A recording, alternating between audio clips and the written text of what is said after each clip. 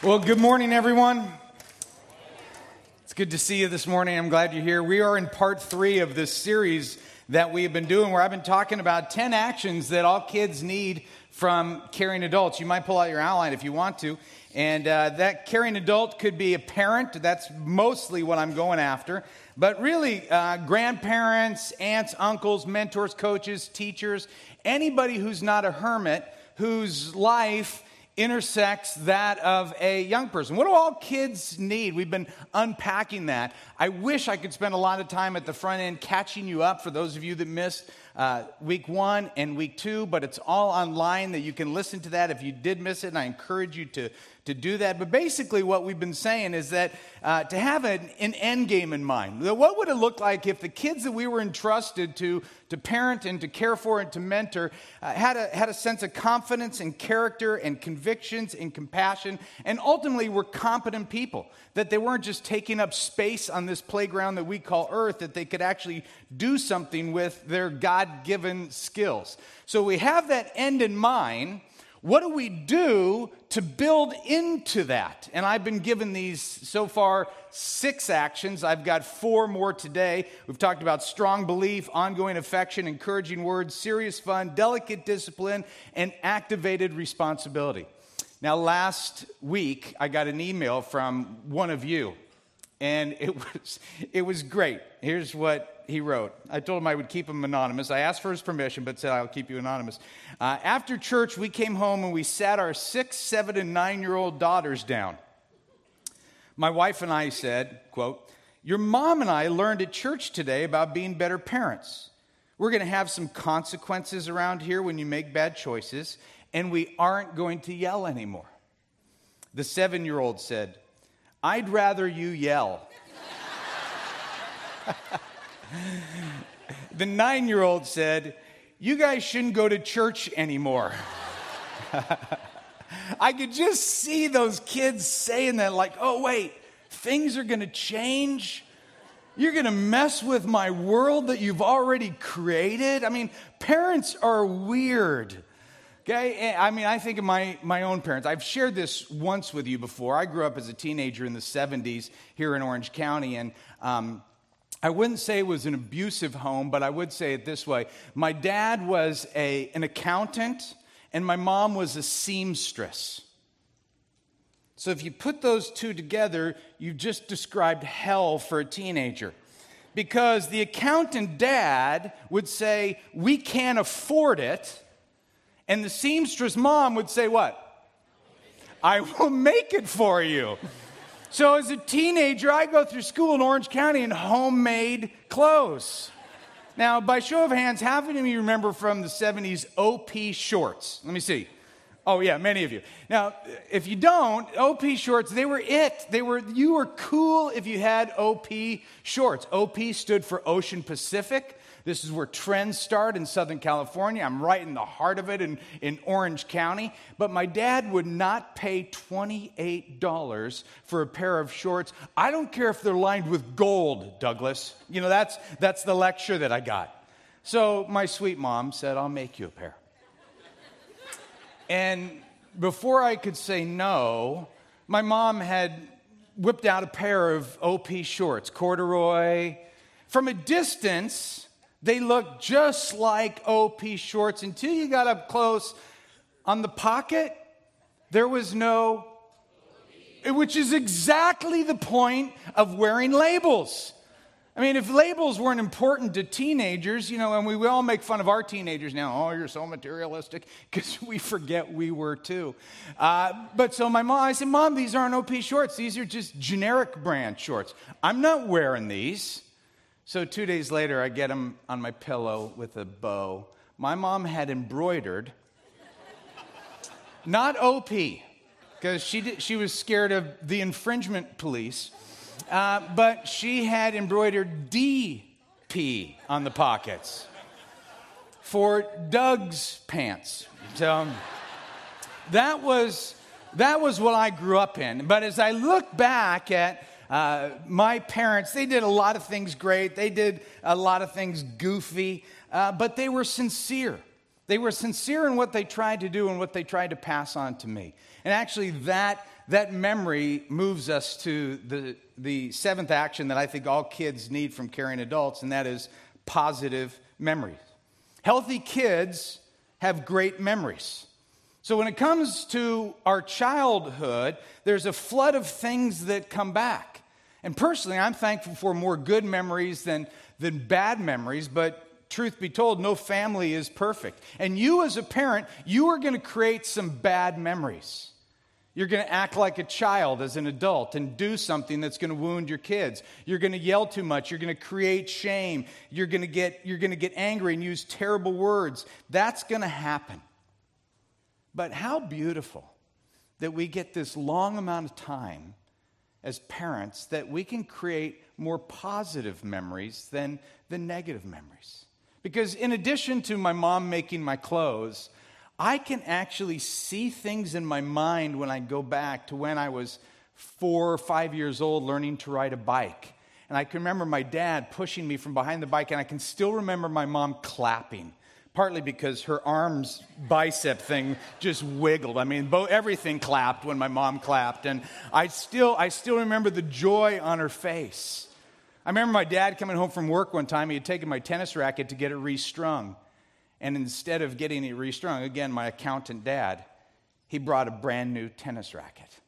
And I just remember the thrill of being surprised by that. I remember my mom was at all of my games. I could hear her cheering, which was easy because I sat on the bench. But I could still hear her. I can remember my dad coming home and shooting hoops with me in the front yard or playing catch, and he wouldn't even take off his suit. I mean, some days when he had a bad day, you could tell. It's like, Douglas, let me go change. But I have that memory of my dad coming home, getting out of the car, bam, catching the football, shooting hoops in a suit. I remember vacations, driving across country. I remember as a little boy going through Mississippi and wondering where Mr. Sippy was. And my mom just laughing so hard and the dog barking, and I gave the dog a lifesaver because his breath was bad. He choked on it and threw up on my sister. I mean, I remember that stuff. See, our lives are this museum, and memories contribute to that museum. And every memory is like a frame in a film of one's life. And I know for some of you, your museum is a little darker. That your museum has memories of pain and hurt and abuse. And honestly, I am so sorry. And I don't pretend to understand your pain. But I do know that you can be the adult to stop that cycle and not pass that on to your kids. That I know you want a brighter future for them, and you can redeem that. You can redeem this whole idea of family by creating these positive memories. See, memories make up the foundation of who we are. And I will tell you that memories are very biblical. Actually, God wants us to remember. If you were to take a scope through the entire Bible, you would see the remember word used a lot. As a matter of fact, there's several memory builders. One called the Sabbath. It's a day to remember and to worship God the Creator, the Sabbath. There's the feasts, which were to remember that God is holy and He is a provider. There's communion. Why do we celebrate the Lord's Supper? To remember what Jesus did on the cross for us. In the Old Testament, there was all these rocks and memorials to remember what God had done. Take a look at Deuteronomy in the Old Testament, chapter 4, verse 9. It says, "Only be careful and watch yourself closely so that you do not forget the things your eyes have seen or let them fade from your heart as long as you live. Teach them to your children and to their children after them," grandparents. Okay? We're to create memories. God is saying, that which is good, remember it. Not only remember it, infuse it and solidify it into your heart and your soul. So as a parent, building memories is not optional. You are building memories. The question is, are they going to be positive memories or negative memories? So when the frames of experience are all spliced together in one narrative, is it going to be a positive narrative or a negative narrative? I mean, are your kids going to remember a mom who was a nag or a mom who was playful? A dad who wasn't present or a dad who was playful? Are they going to remember their parents' marriage as they always argued? Or are they going to remember their parents' marriage that mom and dad were crazy about one another? Are they going to remember parents who yelled all the time or parents who laughed a lot? See, there are going to be memories. Grandma, grandpa, aunts, uncles, they're going to have memories of you too. Remember, your life intersects the life of other kids. Are they going to remember grandpa the grouch, grandma the grump? Take your shoes off at the front door.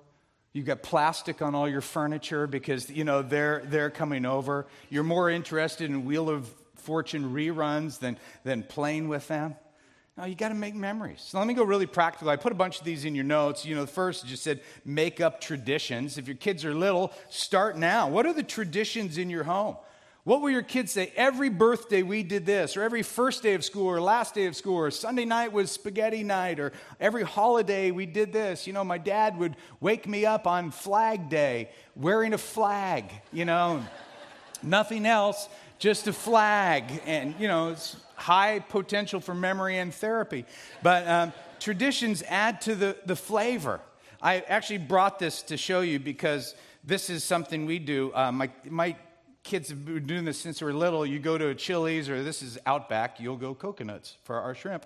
And we take these and we play mouth catch with them. And we have contests who can catch them. So you fling them across the table like that, and the other person has to catch them in their mouth. So it is really a simple game. You just go, ready? 1, 2, and we don't have that big of a table. But it's not as easy as it sounds. We did it when we were little, and you're going, Fields, you are insane. Well, my kids did not grow up in a bland home. Okay? My oldest is 25 in a serious relationship. We were out to dinner a couple weeks with her boyfriend in Outback. She's the one who brought it up. Dad, see how good John is. I'm like, okay, let's go. It was just... That's what I mean by a tradition. Then I put in your notes, capture memories, photos. Every photo has a story behind it. It is so easy now with everything, photos and videos being on your phone, that it ought to be happening all the time. When our kids were growing up, we would have contests. I would just give them the camera, and we would have photo contests at different places.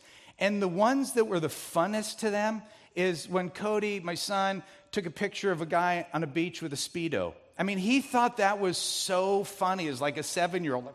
Like, I almost got the guy's in a Speedo. He'd never seen a Speedo before, and he's in therapy.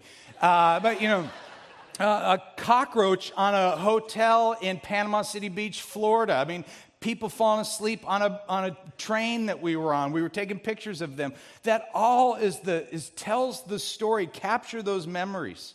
I put in there, prioritize vacations, because here in Orange County we think, there's just never a good time to take a vacation. That's true.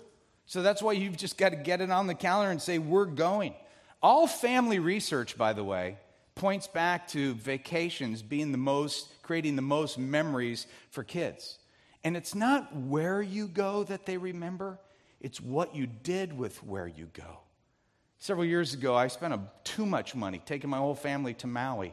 You know what my kids remember about going to Maui? Dad, remember when we bought fireworks, which were legal there, and we found that empty parking lot, and we shot off fireworks? That's what I remember. That trip cost me thousands of dollars. I could have done that in Barstow and been an innovator, okay? So you prioritize vacations. I put there, create adventures. What are the adventures? For us, every spring break, we take our kids to Mexico and work in an orphanage, or those who are less privileged, taking jackets to homeless people on Sunday nights, going grunion hunting at midnight. If you don't know what grunion hunting is, look it up. You can all do it at the beach. If you have boys, anything that expresses intrigue or mystery or danger or automatic weapons, all that stuff. My son's birthday, when he graduated high school, I had kids coming up to me, Mr. Fields, do you remember that time when we were they all remembered me. I have some friends who live in Kodo, and at night we would sneak onto the Kodo golf course. And dressed in camouflage, face paint, we had a pillowcase and a flashlight. And you go golf ball hunting. And it's not going to make sense to you until you try it. But when you put your flashlight in a bush, all of a sudden those balls, the golf balls, just light up like Easter egg hunts. And we would walk out of there with hundreds of golf balls. So memorable. I think it's illegal. But here's my point in all of this. Your kids would rather be in a beat-up, broken Volkswagen van headed toward adventure than a really nice Mercedes parked in the driveway. Okay? That's my point. How else you create memories and start this as soon as you can is start writing your kids letters. Write letters. Why? Because at some point, here's what they're going to ask. Does anybody love me? Does anybody even know I'm alive? There's tension in my life and stress and pressure. And does anyone even care about me? And then just imagine them having a box full of letters from mom or dad or grandma, grandpa, aunt, uncle, coach, mentor, teacher. Here's Exhibit A. Okay? See, building memories is going to get you an A in parenting, and it is never too late to start. I mentioned in the first message that my mom died a couple years ago in hospice, right in the home. And as my mom was dying, she knew she was dying. She knew she had just weeks, if not days, to live. What was interesting about her is that she never said during that time, as she's surrounded by her kids and her friends and just these sweet people that had invested in her life, never once said, "Hey, Doug, would you go to the attic and get me all my bowling trophies and just surround them? Could you wrap me up in all the quilts that I made? Could you bring me a PowerPoint presentation of my 401k and a pie chart?" None of that. You know what? When mom died, it was photos, it was stories, it was memories. Everything summing up her life. So, my point, memories matter. And good parents make intentional memories. All kids need that. Number 8, what all kids need in caring adults is they need consistent presence. Consistent presence. The way you spell presence is T-I-M-E. One of the major contributing factors to healthy kids, when you investigate their life, it's present parents. That kids need your time. And I realize it is very difficult to see tangible results when you give them time, especially when they're little. But presence is so crucial to their development. And I know there are some of you in here, you subscribe to the theory of quality time over quantity time. And if that's you, let me just tell you, you're wrong. Okay? You're just wrong. I mean, you can argue with me all you want. When you get to heaven, you'll see I was right on this one. People who subscribe to quality over quantity, they either don't understand parenting or they're just trying to ease the guilt of their own mistakes. See, this idea of presence, it is a challenge to our priorities. It is always a challenge to our priorities and if I'm honest, our selfishness. Now, I've mentioned this a few times in this series. If you are a single parent, you're my hero. Okay? You're my hero. I honor you for working so hard to hold things together. I really do believe in God's economy and His sovereignty, that He is going to bless you as a single parent and your kids are going to rise up and call you blessed. But what kids won't call blessed are not the parents who are working to survive, but the parents who are overworking to drive the nicer cars, to live in the better zip codes, to have all the toys, to stroke their egos, and then blame the kids or the spouse that I have to work so much to maintain this lifestyle. So your kids would rather have your presence than your presents with a T, your money, your toys. Presence matters. And this idea, again, of presence, this is very big to God. You guys think about this. This whole playground that we call earth was brought into existence by God's presence. Then God said, I love humanity so much and I want to restore humanity to me. God became present in the person of Jesus, the God-man. Take a look, John 1:14. So the Word, we're talking Jesus here, the Word became human and made his home among us. We can stop there. The Word became human and made his home among us. Now, watch what happens then. Because after Jesus rises from the dead and ascends to heaven, you move into the book of Acts, what do we have with presence? He gives us the presence of his Spirit. Absolutely. Absolutely. Take a look at Ephesians 3, verse 16. I pray that from his glorious, unlimited resources, he will empower you with inner strength through his Spirit.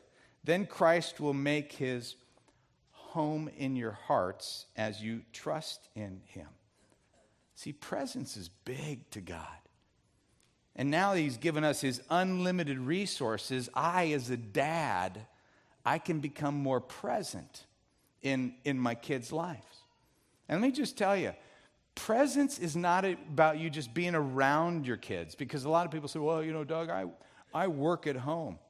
Well, that's great, but the key question, is it your body or your heart that's around? That's the major question. I mean, here it is. Do your kids really believe that you are available? Because the issue is not presence. Here it is, and I put it in your notes. It is perceived presence. There's a Harvard study that confirmed, and it's so fascinating to me, the number one most common factor producing anger, hostility, and rage in kids is this: the perceived, keyword perceived, the perceived inaccessibility of one or both parents.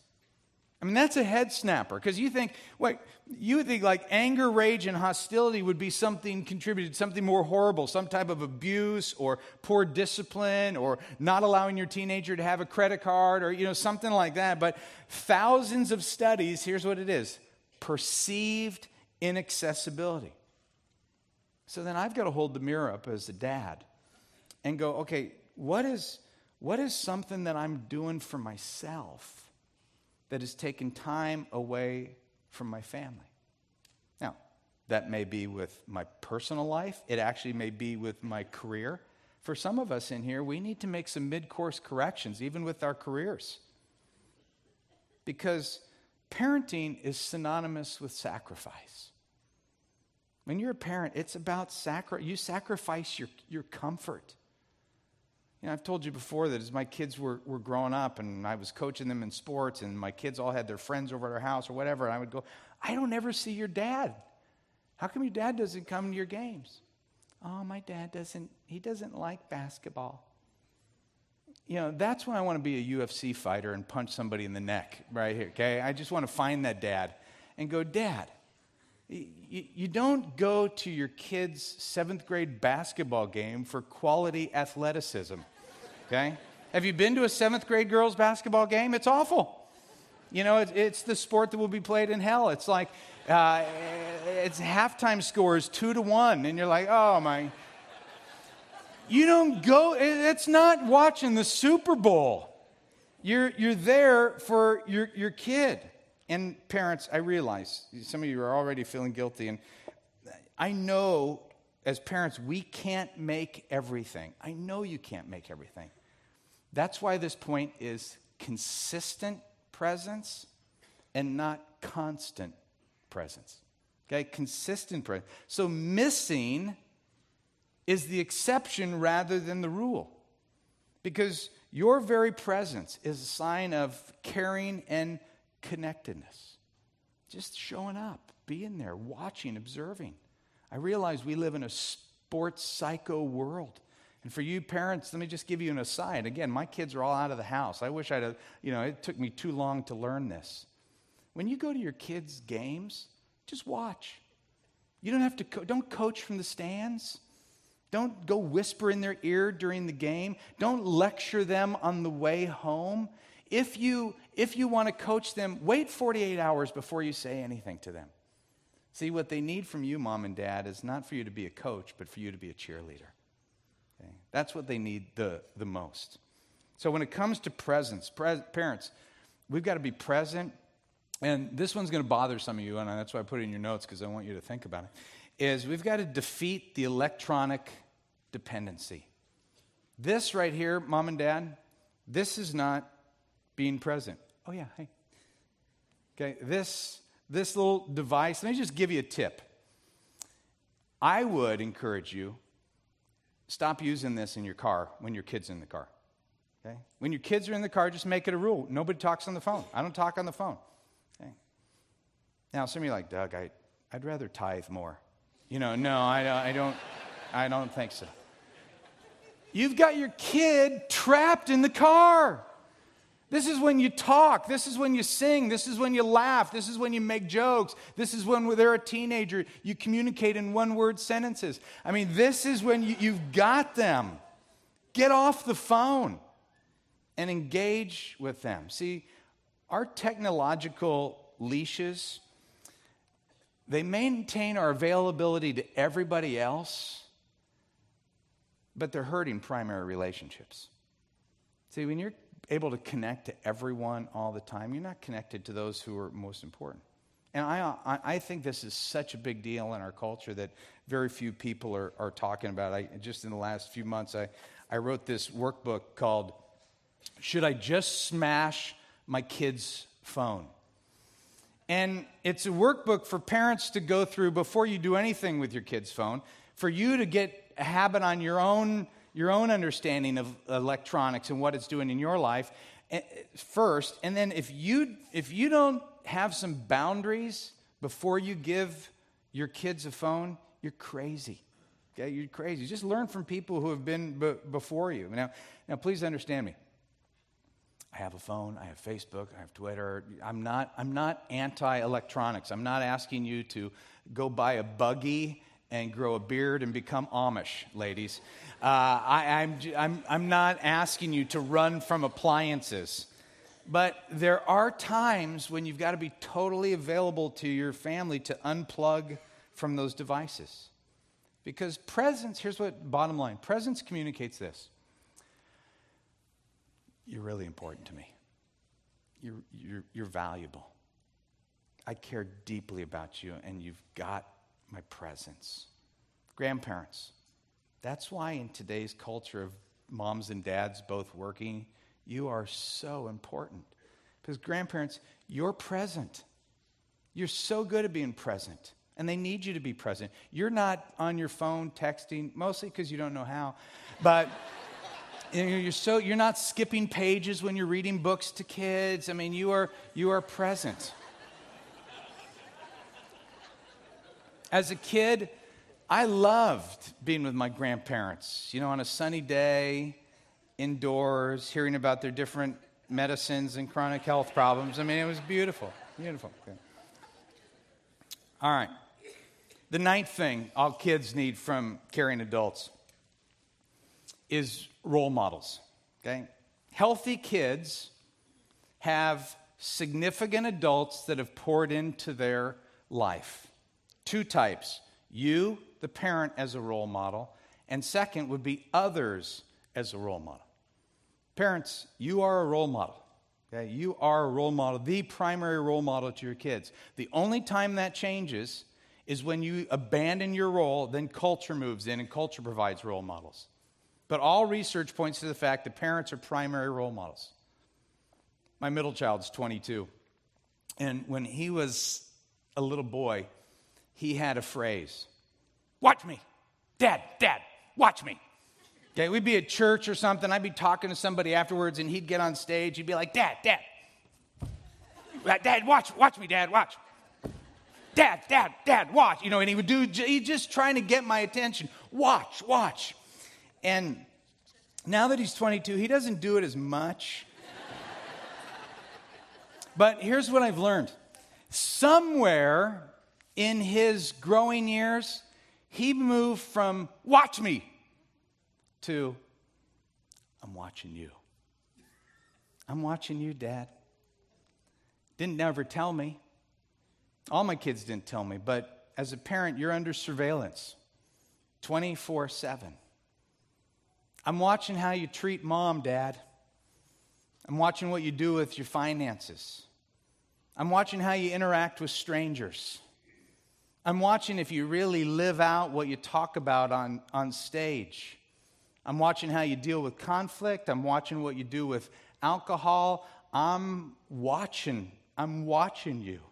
I'm watching what you do in moral situations. Parents, my point is this. There's identity theft happening in your home. Your kids are stealing your identity.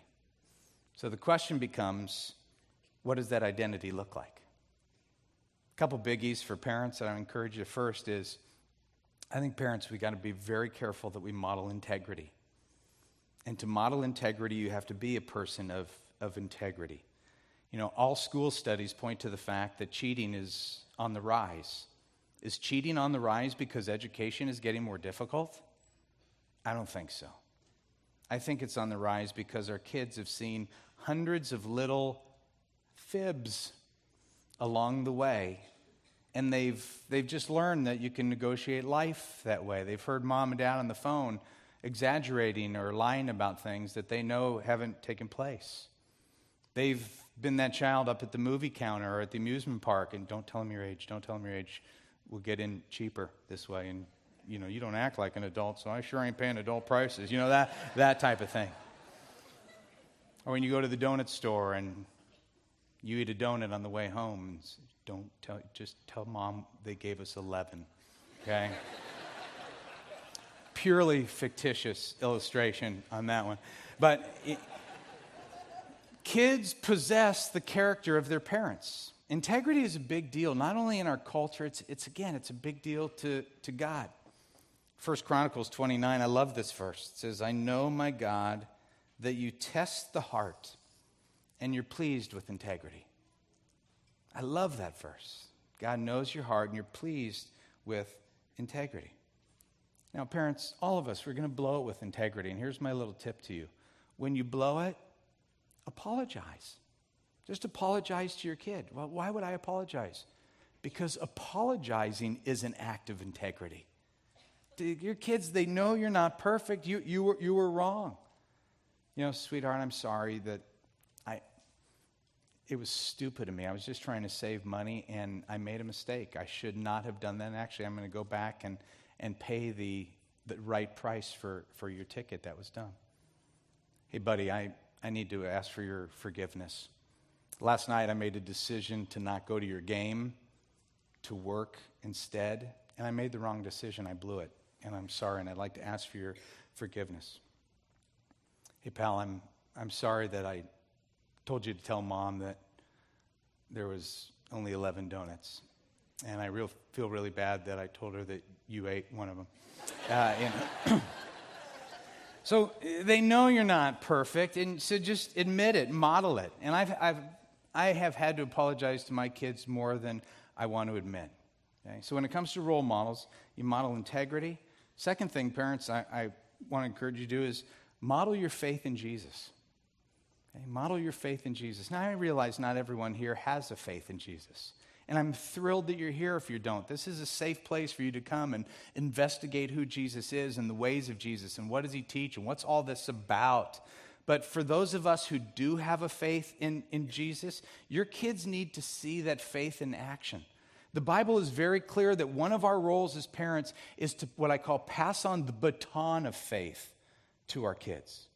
Pass on the baton of faith. Look at this verse in Deuteronomy 6. It says, love the Lord your God with all your heart and with all your soul and with all your strength. These commandments that I give you today are to be on your heart. Impress them on your children. Talk about them when you sit at home, when you walk along the road, when you lie down, and when you get up. You're passing it on all the time, morning, noon, and night. Tie them as symbols on your hands and bind them on your foreheads. So what am I to pass on? Well, look what it says in the last verse. Foreheads. What do you mean foreheads? Foreheads is a symbol of knowledge. So I'm going to pass on the knowledge of the ways of Jesus. What about your hands? Hands is a symbol for action, faith. They need to see your faith in action. And let me be really clear. Your kids don't need to see perfect parents. There is no perfect parents. Perfect parents, all perfect parents do is produce intimidation and create insecurity. What my kids need to see is a dad who's aligning his life, doing the best he can to align his life with the teachings of Jesus. To see a mom who loves Jesus and has a desire to follow Jesus. That's what they need to see, not me to wear a label Christian. Well, I don't even know what a Christian is anymore. But for them to see a follower of Jesus who has placed his life or her life behind Jesus and walks with him. That's what I mean by modeling faith in Jesus. Now, there's another type of role model, and that is others as a role model. And all research points to the fact that healthy kids, and this is what's interesting, healthy kids, regardless of where they grew up, Cambodian refugee camps, the housing projects, slums in New York City, or to the middle wealthy class in Orange County, all those kids have role models, those that are healthy from those environments, role models, in addition to parents who are plugging away and loving on their kids. And that's why I love the church body. That's why this is so beautiful. There's just this army of people who are investing in one another's lives. Lives impact other lives. The church is a family, and families care for one another. And this is a place where people are trying to invest in your kids. I encourage you to take advantage of that. Some of you that don't have kids, you don't have kids yet, or your grandparents, your kids are out. What if you thought, hey, I can invest in other people and get involved here in the children's ministry or the youth ministry, get mentored. We need to come alongside one another. There are single parents here who are so struggling. There are people, they're just dying for somebody to come invest in their kids and be a mentor, big brother, big sister. Let's do this as a community. Okay? So what do all kids need? They need role models. Finally, what all kids need in caring adults is they need a peaceful home. Okay? Not a perfect home, but a peaceful home. And if your house is anything like mine, it might be chaotic. When my kids were in the teen years, we made our house a place where everybody could hang. I mean, there would be times that Kathy and I would come home to be met by complete strangers who were telling us we were out of ding-dongs, okay? I can remember one time coming home and this kid is looking at a spill on our carpet. His name is Jason, and he's like doing this. And I walk up to him and I say, Jason, what do you do? Oh, Mr. Fields, put your head this way. Because if you look at the stain like this, it looks like the face of Jesus. I said, Jason, I'm going to help you see Jesus a lot sooner if you don't clean up that stain, okay? So we have a busy, kid-oriented house, but one of the things that Kathy and I always strive for, having just studied kids, is that we wanted a peaceful home. So the question I put in your notes, in the long run, will your kids describe your house as a place of peace? Why peace? Because kids are in combat all day long. They're filled with painful battles. Battles with bullies, battles with pressure, battles with conformity, battles with body image. And here's the deal. If a kid knows that he can come home to a house that is safe, where he slides through the door and it's almost like I'm home. When they know that their home is a peaceful place, it helps them withstand some of the pressures and the stress and the comparisons and the put-downs and the temptations. And really, some of the things that I've been talking about in this series, I'm defining what a peaceful home is. Where there's discipline, but not a lot of yelling. Where there's boundaries, but not a lot of rules. That's that's peaceful. Where parents are welcoming to friends, encouraging words, affections. Where the marriage at home is healthy, that provides a sense of peace for kids. A freedom of comparison from their siblings. A place where kids can be themselves and they don't have to pretend. That's all a peaceful home. So how do we as parents, how do we turn up the volume of peace? Here's the only way I know how. How do you turn up the volume of peace in your house? Is you've got to experience peace for yourself first. You've got to experience God's peace. And let me go direct to you as we kind of close out this series. Some of you are parenting to please other people. Some of you are parenting to look good. And your kid's performance makes you feel better about yourself. Mom or dad, that's not a parent of peace. That's a parent of insecurity. And when you parent out of insecurity, you create an insecure and actually shame-filled home. If you want a peace-filled home, you've got to become a peace-filled person. And the biblical word for peace is absence of war. That's what peace means, absence of war. It means that you're not at war with God, you're not at war with others, and you're not at war within yourself. And war may seem a little radical to you, like war with God. But the Bible teaches that I am, as a sinful person, I am at war. I'm separated from a perfect and holy God. Okay? Because there's a perfect and holy God, I can't have a relationship with him. And that's why Jesus came and died a brutal death on the cross, because he was perfect. He took on what I can't pay. He took on my sins, so now I could have a relationship with God. Now I could be at peace with God. That's the good news. God in his love reconciled us together. Take a look, Colossians 1:20. And through him, Jesus, God reconciled. In your notes, circle that word. That's brought together. God brought everything together to himself. He made peace with everything in heaven and on earth by means of Christ's blood on the cross. And now I don't have to be at war. Not only do I not have to be at war, I get the gift of his presence. Take a look at the next verse, Romans 8:6. By letting the Holy Spirit control your mind leads to life and peace. So now, you and I, with the presence of the Holy Spirit in our life, we can be the initiator of peace in our home.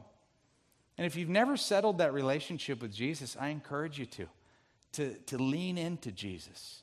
Investigate him, follow him. Look what he teaches, and invite his love into your heart. So your child needs a peaceful home. That peaceful home starts in your heart.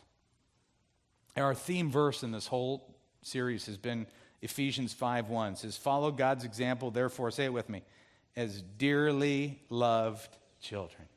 And my point each week has been this. When your identity is a dearly loved child, when you go, okay, that's who I am. That's how you parent. When you know you're dearly loved by God, then you can dearly love others. When you're deeply loved by God and you know that, and that becomes your identity, you can deeply love others. This week I was in our Rooted group, and people were going around talking about how they view God, and one of the guys in my group said this: I've never felt valued by my parents, and therefore I have a hard time thinking God values me as a dearly loved child. And it made me think of the story that Jesus tells of the prodigal son, where basically the son takes the inheritance, flips off his dad, and goes and makes these destructive choices, blows all the money, winds up basically in the ditch.